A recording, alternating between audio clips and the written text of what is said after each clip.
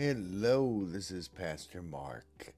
I welcome you to Pastor Markcast, my observations of current events in the context of how we understand God, what we understand about people, and how to find meaning in our own lives.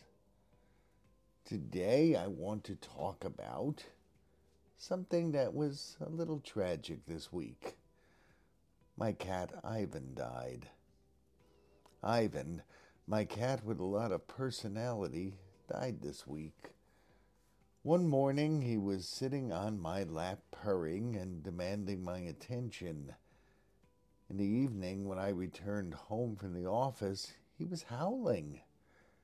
It looked like he had suffered from a stroke.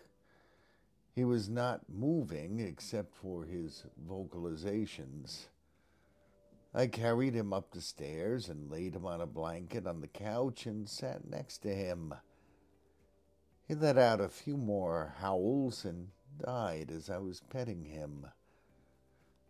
My other two cats gathered to attend his death. It was almost like they were having a private wake. It was sad to see him die, and now the house is quiet without him. Of my three cats, he has been the one with the most personality. He let his presence be known, insisted on getting attention, and was quite naughty from time to time. My other cats were playful with Ivan, less so with one another. Ivan certainly was the center of cat socialization.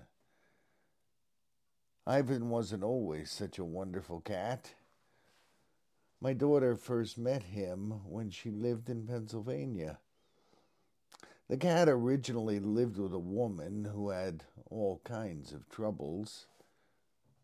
During a hurried leave, this woman gave the cat to a third party to care for. The third party had trouble with the cat. She already had a male cat, and her cat and the new cat were in mortal combat. Ivan became an angry cat. My daughter knew the third party, who had unceremoniously been presented with the cat. My daughter came to visit and was warned about this angry cat. She sat down and observed this cat in the doorway. The cat glared at her, and she met his gaze. This continued even as she continued to converse with the woman that she had come to see. After a while of her staring at him, he approached her. She detected a slight purr. Soon the cat was rubbing her leg. Next he jumped in her lap and demanded her attention and insisted that she pet him.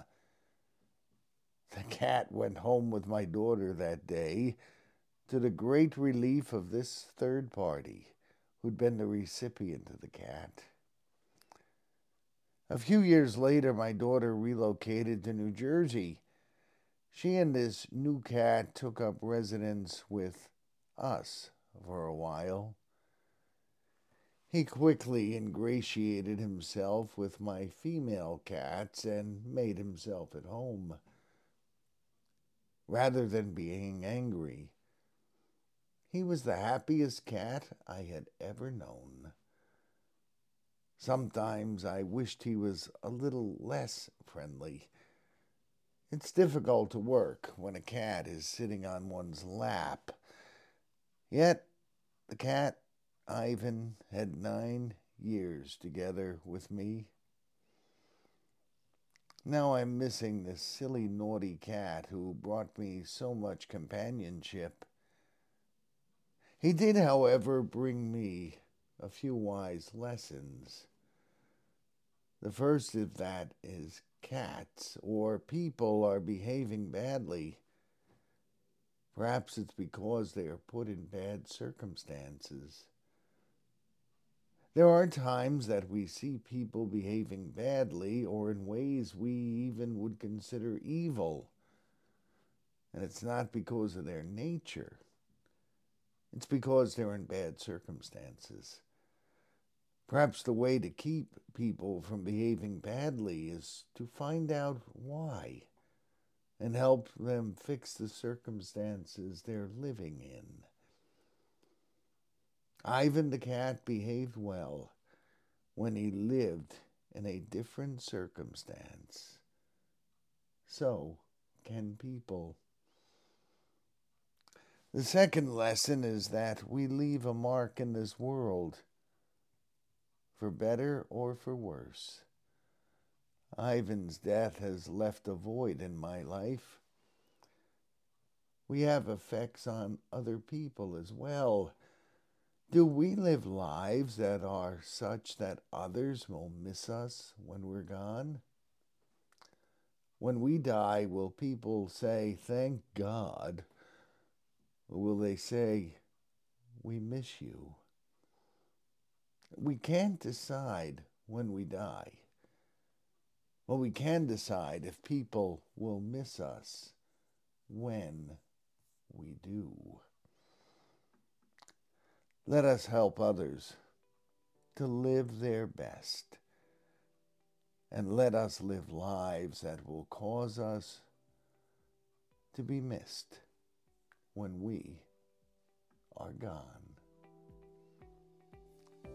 Well, this concludes this edition of Pastor Markcast.